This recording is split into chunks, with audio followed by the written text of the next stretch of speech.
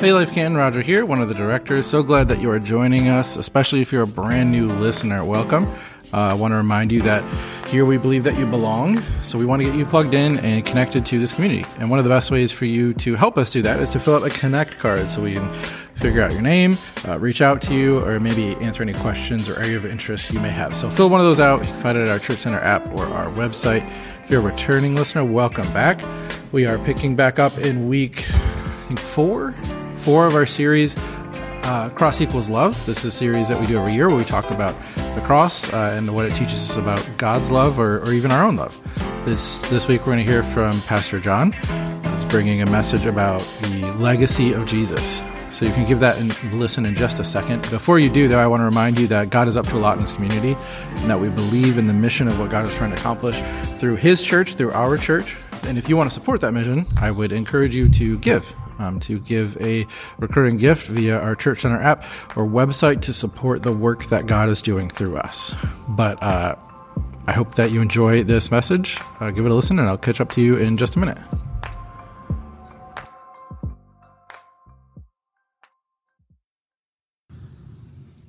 It's beautiful to hear your voices as you lift up God's name. It's so good to be in His house together this morning. And I want you to know, wherever you come from, whoever you are, however long you've been here, even if it's your first Sunday, you belong. You are a part of God's family, and He loves you.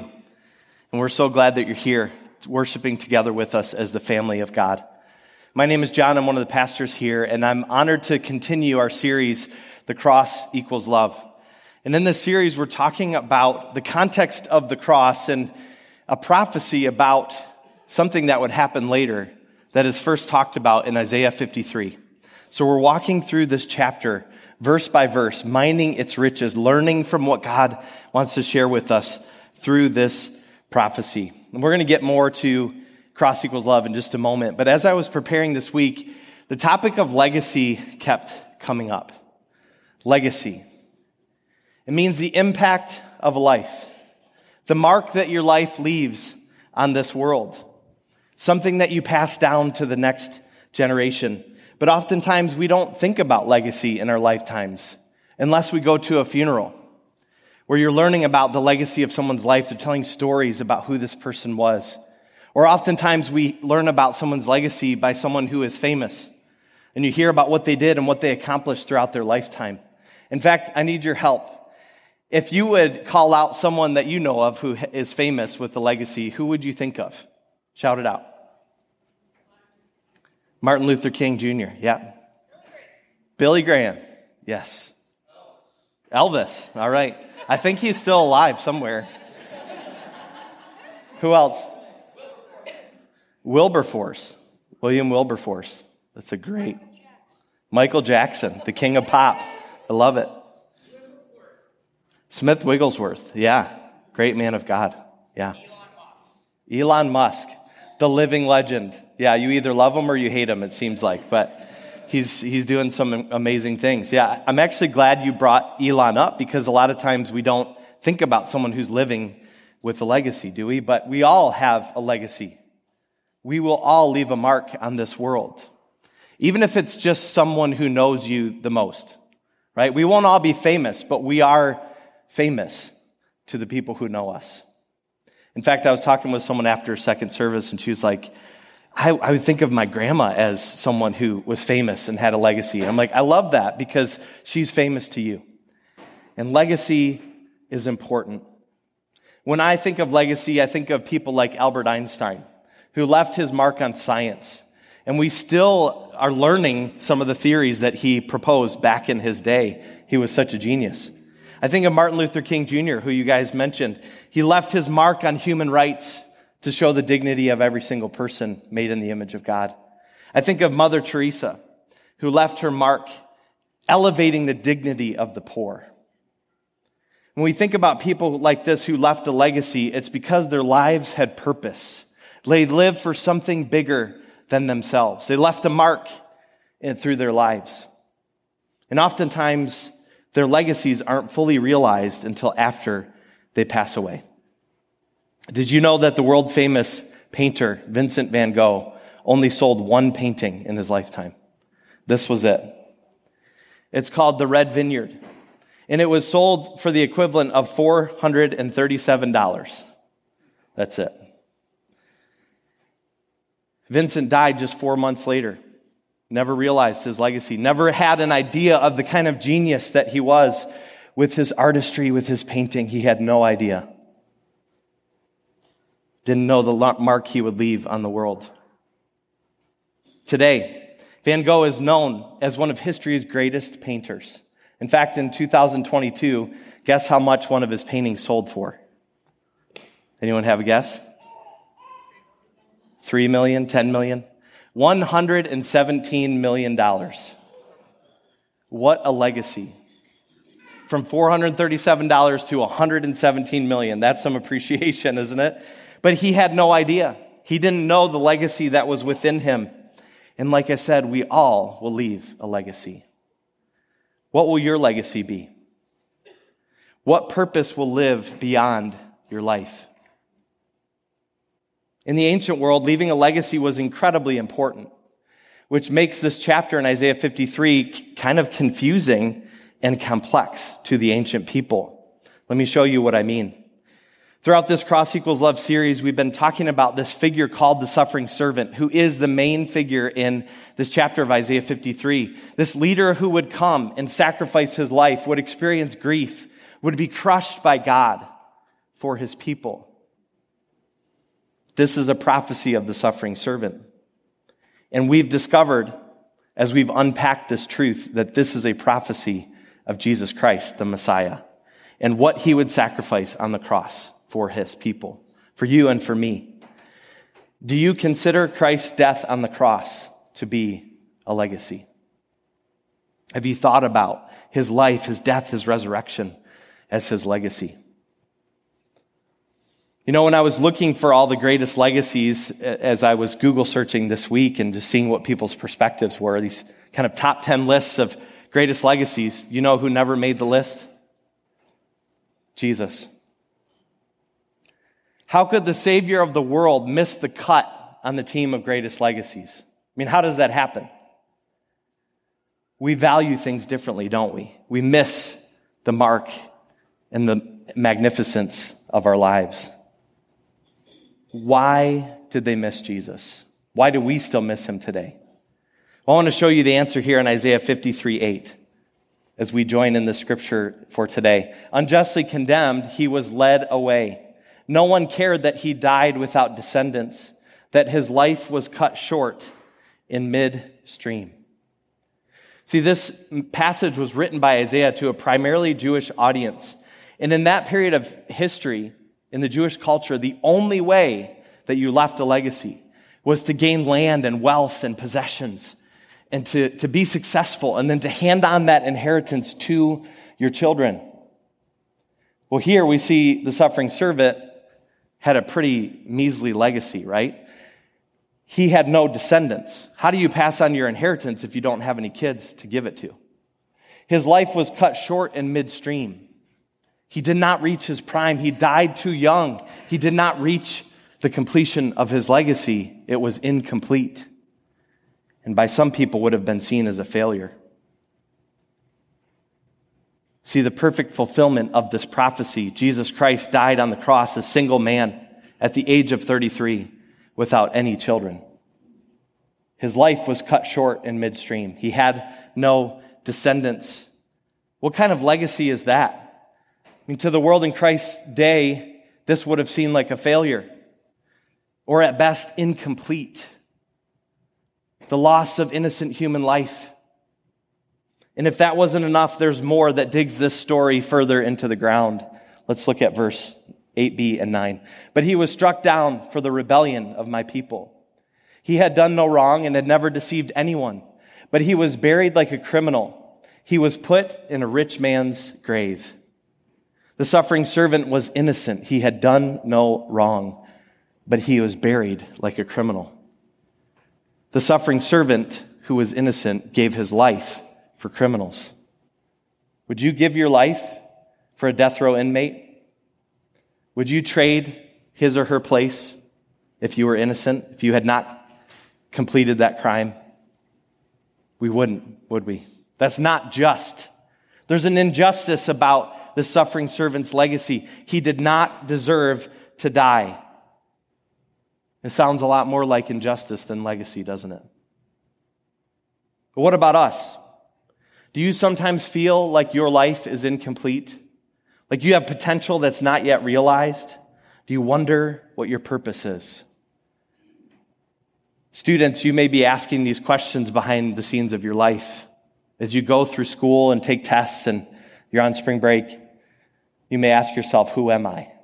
When everything gets quiet and you're just with yourself, you wonder what your purpose is. What kind of mark will you leave on the world? In fact, I think we all wonder that. What is our identity? Who am I? That is the question of our lives. But what about when your life is interrupted by pain? What do you do when you can't see your purpose in your pain today? You're caring for loved ones while they're sick. You have to walk through cancer with your family and watch a loved one die. You have to walk through the pain of life that is excruciating and gut-wrenching. Why does God allow pain like this? Why did God allow my son to die 20 weeks in the womb of my wife? Why does God allow suffering like this? Many of you are going through immense suffering, and it hurts. It rips your heart out. It's gut-wrenching. Life transitions feel like this as well. They're uncertain. We fear the unknown.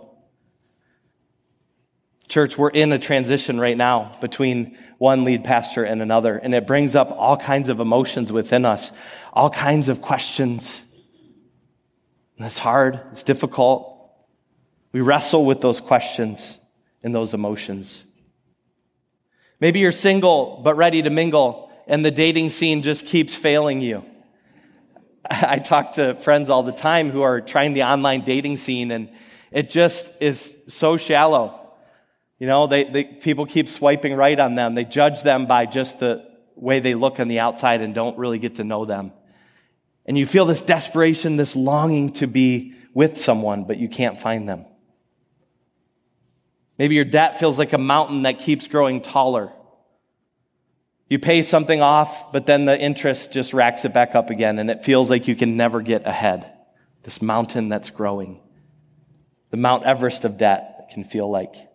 Or maybe you're wrestling with an addiction that feels like a magnet that keeps pulling you in. The more you run away from it, the more it tries to suck you back into its grasp, to its talons, to its traps. And this addiction can feel painful. When we go through things like this, we don't see them as part of our legacy, right? We see them as problems to escape as quick as we can. In fact, to think about legacy in those moments seems kind of offensive. Like, let's get real. How can I think about my legacy when I don't even know how I'm going to get through the day? Life can feel very incomplete and unjust, can't it? Now imagine you're the ancient people receiving this prophetic message of a suffering servant, a Messiah who would come.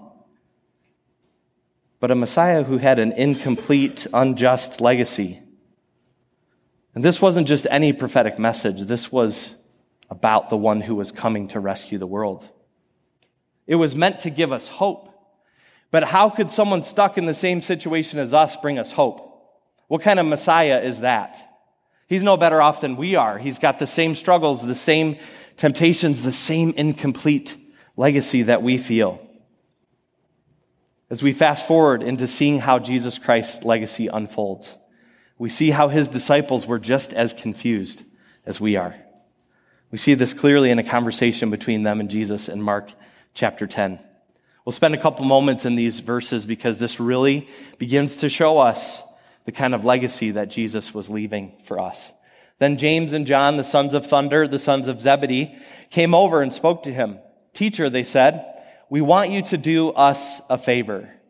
That's interesting, asking the Messiah to do you a favor. "What's your request?" he asked politely. They replied, "When you sit on your glorious throne, we want to sit in places of honor next to you, one on your right and one on your left." Those selfish, arrogant disciples, right? Like, how could you ask that? That seems so arrogant.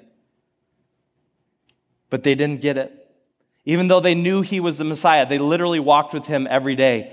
They didn't get the prophecy. They didn't understand the suffering servant. They thought he would be a king like every other king they had known. This political hero who had won victories and ascended the throne to judge the nation of Israel. They just didn't get it. Let's see how Jesus responds to them. Jesus said to them, "You don't know what you are asking. Are you about to drink from the bitter cup of suffering that I am about to drink? Are you able to be baptized with the baptism of suffering I must be baptized with?" "Oh, yes," they replied, "we are able." Okay, I don't believe you. They still don't get it. "We're able to go through suffering and death with you." No, I don't think you understand. I don't think you understand. See, Jesus is showing them a new leadership legacy. Not that he would be a king like every other king, but he was going to be a different kind of king, a different kind of leader. See, we have this term nowadays called servant leadership, where leaders are willing to serve their people, where they're not elevating themselves on this throne high above, but they're willing to serve. Servant leadership was not a thing until this moment. Jesus literally invented servant leadership, and this was the moment. He's describing a new kind of legacy, a new kind of leadership modeled by the suffering servant, modeled by Christ's own life. And he shares what this legacy looks like in the following verses, starting with verse 41. When the 10 other disciples heard what James and John had asked, they were indignant. They're ready to fight James and John for those 2 spots next to Jesus. But Jesus called them together and said, "You know that the rulers in this world lord it over their people. It's all about position and power. And the officials flaunt their authority over those under them. But among you, it will be different.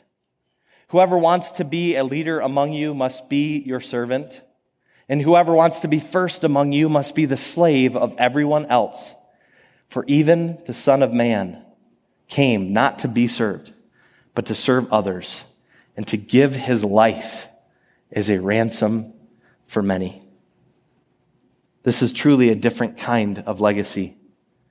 Instead of a leader flaunting his authority over his servants, the leader is the servant.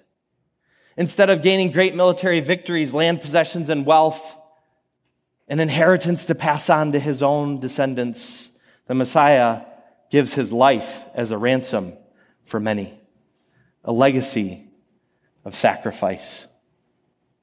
A backwards, inside-out, redefined definition of legacy. We're not used to this kind of leader. We're not used to this kind of life. So what does legacy look like through a lens of sacrifice? A legacy of sacrifice looks like complete love. And we already have the picture of it right here. Cross equals love. This is the legacy of Jesus. But there's one problem with this formula. If you don't have the right definition of love, it breaks the formula. Cross is sacrifice. Christ gave up his life on the cross. That is the kind of love he's talking about. But is that the kind of love we see in our culture? We see modeled for us in our daily lives? No. Oftentimes the love that we see is defined by what I can get out of it. I love others in order to get affection, intimacy, connection, security. I don't want to be alone. And if I have someone, then I will get that feeling of being loved and accepted. I don't have to feel alone anymore. Love is a feeling of infatuation. It's fate to be with this person, and I have all these butterflies and warm feelings, but as soon as those feelings wear off, it's time to get divorced. Because love is a feeling. Love is what I get out of it. Friends, this is not a complete love. This is an incomplete love. Love that is incomplete loves to get. I do a lot of work helping couples work through relationship struggles. And when one partner is only focused on what they can get out of the relationship, they become blind to the needs of the other partner. All they can see is what I need, my needs are not getting met, how I'm suffering in this relationship, and they can't even see the other person's struggle. It creates loneliness for both partners. They both feel this divide. They move away from each other, and the gap between them widens. They feel this intense loneliness because they can't see the other person.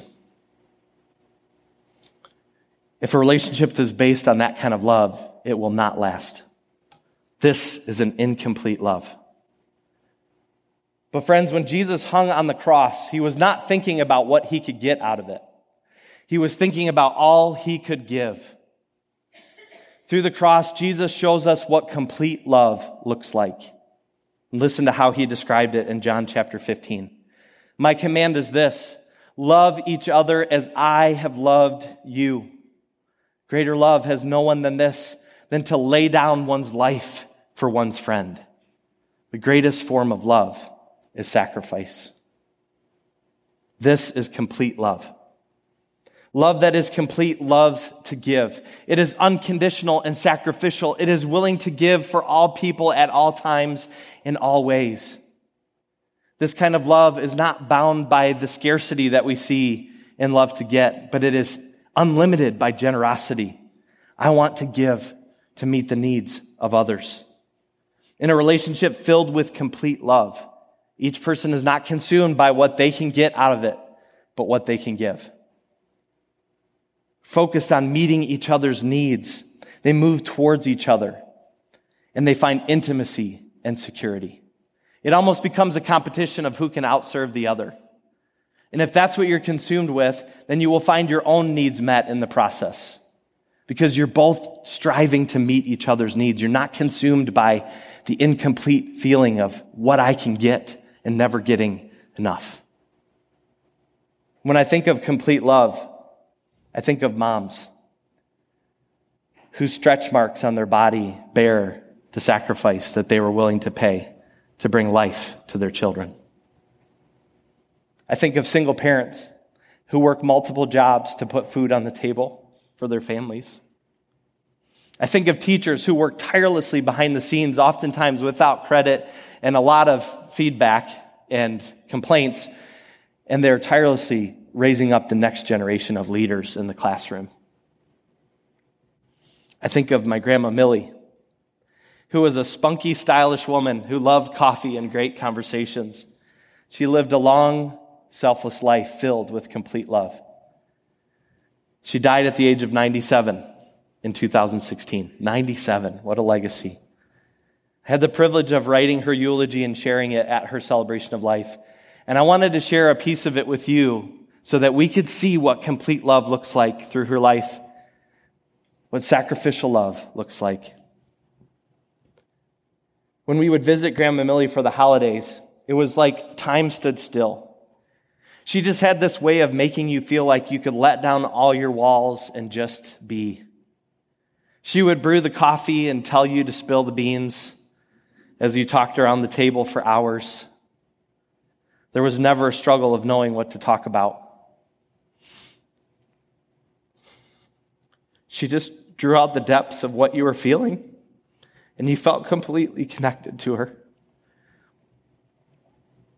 Like she was looking into your soul, and you were safe there. She didn't just invite family into her home on holidays. She invited those everyone else forgot to invite. The outcasts, those with no family of their own, found their family with the Grandies on those days. I miss her. The number one thing that Millie gave us was her time. She created space in her life to just be with people. I know this personally as I spent time with her when I was younger, having sleepovers at her house with my sister Mary. She would invite us over to watch movies, talk, eat way too much junk food, and share about Jesus. Mary and I both realized that these conversations shaped the course of our lives. We knew we could confide in her about anything. She prayed for us, encouraged us, and believed in us. And in those moments, something happened deep down in our souls that made us feel like we mattered. We were deeply and unconditionally loved. I can tell you one thing that sums up her entire life. The reason I am so inspired by this woman is because she was changed from the inside out by Jesus Christ. The reason we are so impacted by Millie is because she had so much of Jesus within her. I want to be like Millie because she continued Jesus' legacy of sacrifice. You see, when we think about legacy, we can be so consumed with our own individual mark that we want to leave on the world, the impact of our lives. And there's nothing wrong with that. But what if you could continue the legacy of Jesus? What if you could found your life on the greatest legacy that ever hit this planet? And what if you could do it alongside others who are walking this journey with you, sacrificing with you? That sounds like purpose that I want to be a part of. I think this is what happens with the greatest legacies. They're too big to be fulfilled in one lifetime. They actually multiply and grow stronger with each new generation. We get to pass them on to our children. Let our children lead us and watch as the little ones stand before us and lead us in worship and show us how to serve our God. Can we learn from the little ones? Can we learn from our kids? Check out what Jesus said about how generations multiply legacy as he faced the end of his life on earth. John 12, verse 23. Jesus replied, "Now the time has come for the Son of Man to enter into his glory. I tell you the truth that unless a kernel of wheat is planted in the soil and dies, it remains alone. But its death will produce many new kernels, a plentiful harvest of new lives." When Jesus died on the cross, death swallowed up the Savior of the world. The kernel of wheat died alone in the soil. On that day and the next day, it seemed like death had won. Jesus was wounded by death itself, a fatal wound by the unbeatable foe. Even Jesus' own disciples thought so. They were depressed. They hung their heads and thought that all their time with Jesus was wasted. Jesus called them from fishing. They were fishermen, and he said, "Come fish with men with me." And they did. But literally, after Jesus died, they went back to fishing again. They went back to their old lives because they thought it was for a waste. Jesus' legacy was incomplete, failed, a waste of innocent human life. If the cross is the end of Jesus' legacy, then all of this is true. But the cross isn't the end of the story, is it, church? Through Christ in the soil of death, God multiplied the seeds of new life. On Easter Sunday, we discover that death didn't win. Jesus did. Jesus killed death once and for all, and it could no longer take the lives of those who follow his legacy of sacrifice. Christ completed his legacy through the resurrection. And the best part is his legacy lives on through those of us who believe in him, because we get to continue what he started. Do you know that the Bible says the same Spirit that raised Jesus Christ from the dead lives in you? You have the Holy Spirit who raised Christ from the dead, and that Spirit empowers you to live his legacy, to step into resurrection power, to let it impact your life and heal you, enter the places of your suffering so that you can bring healing to other people. You see, the legacy of sacrifice means that glory comes through suffering. New life came through the grave. This reminds me of what Pastor Nathan talked about last week. We all want the resurrection, we want the power, but we don't realize that you can't have resurrection without crucifixion. You can't have glory without suffering. How have you experienced suffering in your life?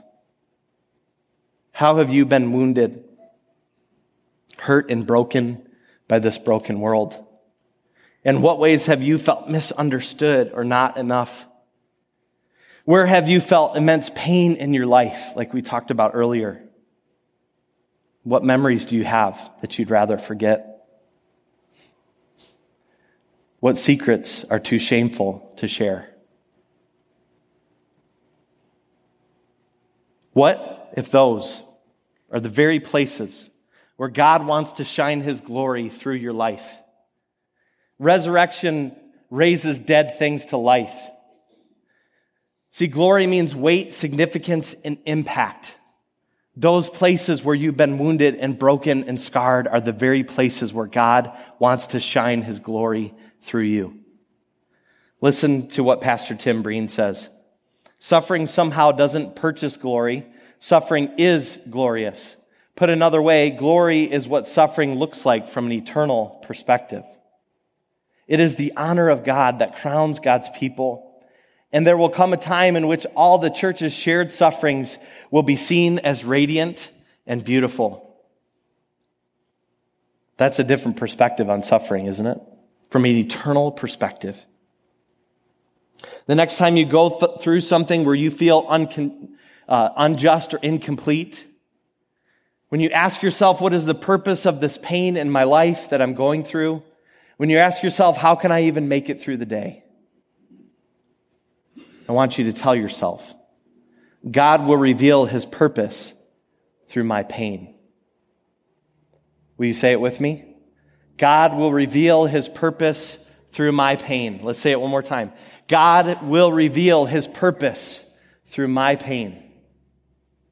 He's going to heal you and use you right where you've been wounded to bring healing to others. When I was 10 years old, a neighbor showed me pornography and said, this is what guys look at when they feel alone. What kind of legacy do you think that began to spun in my life? When I'm lonely, when I'm frustrated, when I'm overwhelmed, this is what I turn to make myself feel better, to soothe myself, to comfort myself. And it led to an addiction.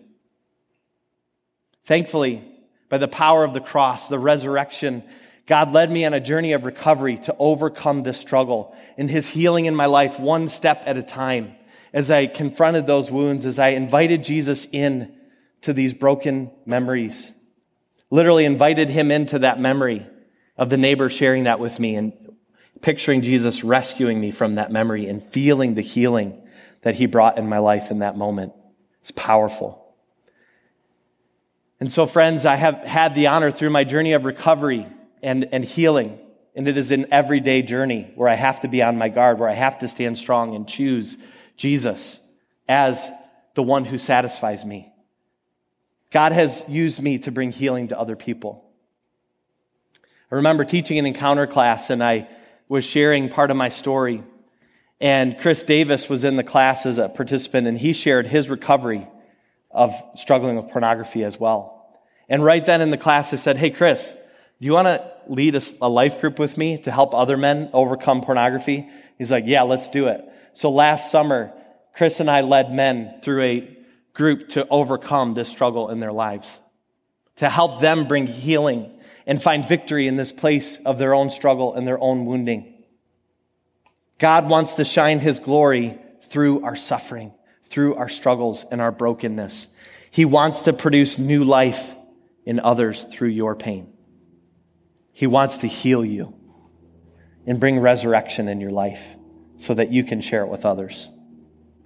So how do we live this out? How do we continue the legacy of Jesus? The first thing is to ask this question: how can God reveal His purpose through your pain? This is hard. You've got to go back into the places where you were wounded and broken, and a lot of times we want to run from those places, not go back into them. So bring a friend with you. Get their perspective so you can help see how God can bring His purpose through your pain. Number 2, how can you continue Christ's legacy of sacrifice? May it free you to know that you don't have to be consumed with your own legacy. You can continue the legacy of Jesus. And in that place, He will show you your role. He will show you your unique role in the story of God as you can bring healing and transformation through the legacy of sacrifice. What is one way you can practice love to give instead of love to get? How can you live out complete love in your life?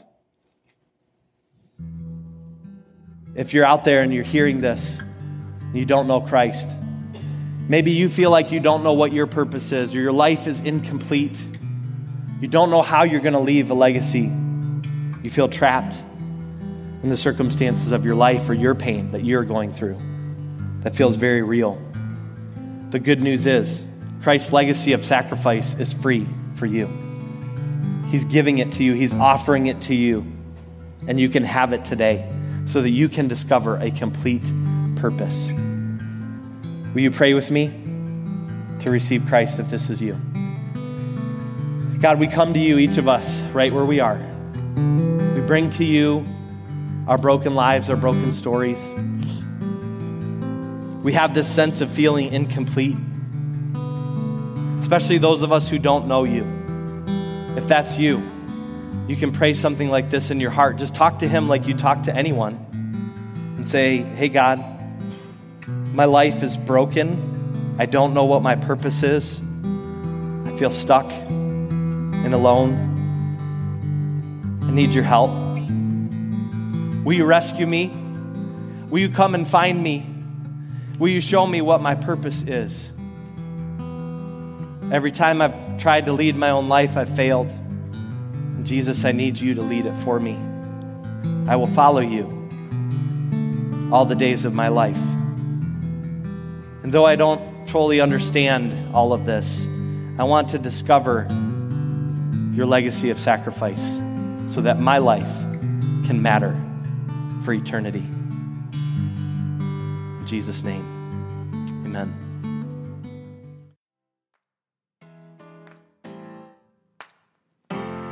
Welcome back. I hope that message encouraged you to think about the legacy of what Jesus did and what it demands from us as His followers, but also what it teaches us about how He loved us.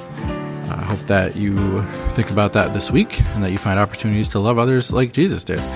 Also, if you need any kind of support, whether that's prayer or whatever else, feel free to reach out. We would encourage you to reach out, actually, via Connect card and let us know what you need and how we can support you best this week.